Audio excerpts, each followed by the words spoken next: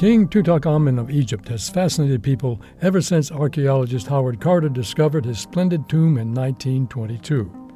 He ruled Egypt as pharaoh around 1330 BC and died when he was only 18 years old. Don, did you know that he had a dagger that came from outer space? Yael, this is a science show. We're not going to talk about something you read in the supermarket tabloids. But this was actually for real. King Tut was buried with a dagger on his right thigh that had an iron blade. A team of Italian and Egyptian scientists studied how the dagger reflects X-rays to learn its chemical composition. They found traces of nickel and cobalt mixed with the iron in the blade, indicating that the iron came from a meteorite.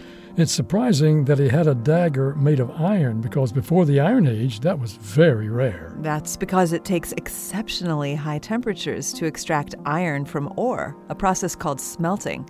People didn't know how to build kilns that could reach those temperatures until about the end of the second millennium BC. But iron from meteorites doesn't need to be smelted. It was a rare and valuable treasure that could be worked to make artifacts.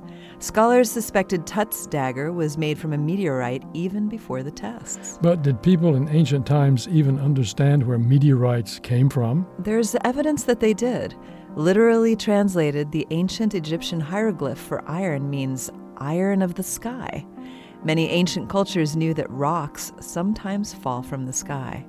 This moment of science comes from Indiana University. There are hundreds more moments of science on our website at amomentofscience.org, where you can also view videos and sign up for podcasts.